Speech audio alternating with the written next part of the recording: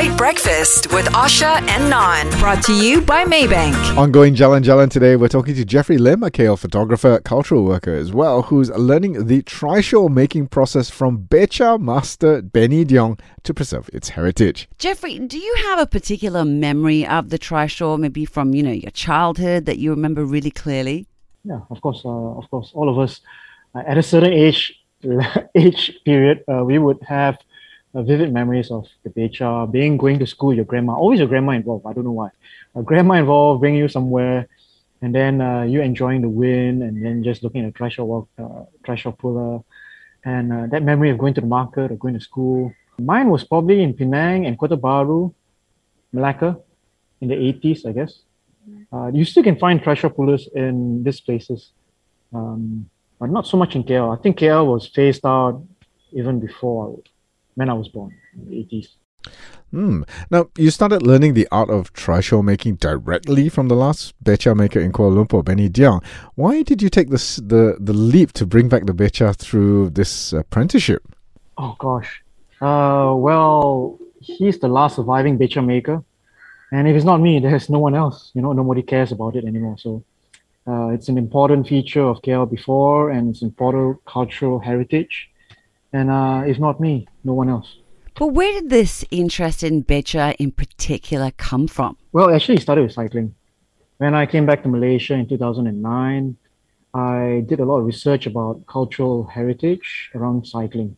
Mm-hmm. And then it led me to recognize the Beca, the trishaw, as something very unique to Malaysia. I guess everywhere around the world, people has a version of the Beca. And KL has their own unique design. So I started to research a lot about it. And I found out that he's still alive. So I went to find him, and yeah. Okay, Jeffrey, why don't we take a step back a little bit? Let's talk about the history of trishaws in KL. Can you tell us a little bit more about them? Trishaw, the Beca actually derives from earlier version, which was the rickshaw. But a rickshaw is pulled by a person. And this was probably before the bicycle was made. The rover bicycle was the first safe bicycle. And then they just came out with a great idea. Why don't you stick a rickshaw to a bicycle? So you came a trishaw, which is the 3 wheels. But nobody knew how to do it. So everybody just sort of have their own version of it. I counted about 8 different styles in Peninsular Malaysia itself. And KL one is really unique to KL because of the use of the material and how it's designed. So I'm so interested, what kind of materials are used for specifically the KL trishaw? KL one uses GI pipe. GI pipe is galvanized iron pipes, which is actually just water pipes. And they are attached by fittings. So it's plumbing fittings. You just screw them on. So there's no welding involved. So it's very unique. Of all the designs I found in Malaysia, this is the most unique because it's very modular. It's very easy for you to cut to size and then just screw it on. The earlier versions I've seen, especially in Ipoh and Perak, they use flat bar steel, which is bent. And then in terms of joining, they use a hot rivet to join 2 pieces of steel together. So that means this is before the age of welding. So that means, before rickshaw has been around a long time. So Jeffrey, can you still find trishaws in KL these days? You can still find them. Actually, you can still find them in KL. But when I say KL, not really downtown KL, right? If you go to somewhere Chowkit, you go to Chowkit Market, there's a lot of Becas. But they use it for cargo, not for passenger. If you go to PGO Town, there's a lot. If you go to Oak Lang Road, there's a lot. So there are still remnants of this Beca around. Yeah, I guess it's just not used as a mode of transportation for people anymore. There is a permit. So that permit, to be on the road and to collect people, you need a special permit. You have to apply every quarter of the year. And in the 40s or in the I can't remember exactly, but you had to pay up to 7 ringgit every quarter at a time when a ride is 20 cents. So it's a lot of money for you to pay for permit. At that time, the government were trying to really clamp down and move away from people mobility. So all the bicycles and all the trishaws were being phased out, replaced by motorcycles and cars. Tell us about the process of learning to build a Beca. What was it like? What was the most exciting part for you? Well, learning it from a sifu. He is about 60 plus. He's not too old, but there's no manual and there's no set way you can read and learn instructions. The only way you can learn is by seeing and someone instructing you. So it's like a Chinese kung fu kind of learning. You will, and there's a lot of scolding involved. It's a very Chinese way.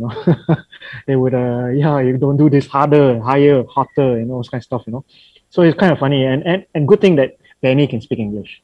If not, it'd be like a chicken and duck talking. So yeah, that was really fun to learn from a Chinese old sifu, to build something from scratch, and I think it symbolizes the true meaning of the word Ngang Tai Kung Fu, which is Kung Fu learned by seeing. You only can replicate it by watching someone else. You can't learn it from a book. You can't learn it from someone else. It has to be passed on. Okay, so now that you've built this treasure from scratch, maybe share with us about your plans for it? Well, it was part of an initiative I just started called Trades Archive. And Trades Archive is a way to inspire other people to start archiving traditional trades. So I felt like I need to bring a lot of awareness to that. A lot of trades died. During the last lockdown, 4 trades closed down. 4 traditional trades: biscuit making, coffee place, the Beca maker, and a printing press, all within downtown KL. And all the machineries and everything just got thrown out. So that's a lot of history and a lot of traditional trades that's just disappeared. And so do you think this trishaw will be put to use actually on the roads? Yes, I hope so too. Yes. So one of the key thing is that I took it down for a test ride, and I want to have an open invitation to the mayor of KL to be the first rider. Maybe coffee morning, maybe in July or August. If he replies to my open invitation, I'd be glad to carry him and whoever from DBKL, get him on a ride on this Beca. Do you think trishaws still have a role to play in moving people around our city? I mean, not just on car-free mornings, but on a regular basis? Yes, of course. I mean, now we're talking a lot about green city living and going towards carbon-free not carbon-free, carbon offsetting. And this is just one way of actually changing your city to become much greener, which is green energy. Human energy, basically, not horsepower but manpower. And yeah, if you're talking about just within downtown city, I understand that DBKL is going to probably convert Tuanku Abdul Rahman's road into be a pedestrian road, and this is one great way to bring people around, especially on that roadside.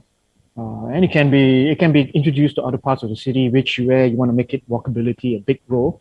And it can be prepared for that. Well, thank you so much, Jeffrey. I can't wait to have a ride, basically. You can listen to this interview again on the LITE Breakfast podcast, and that's on the Shock app.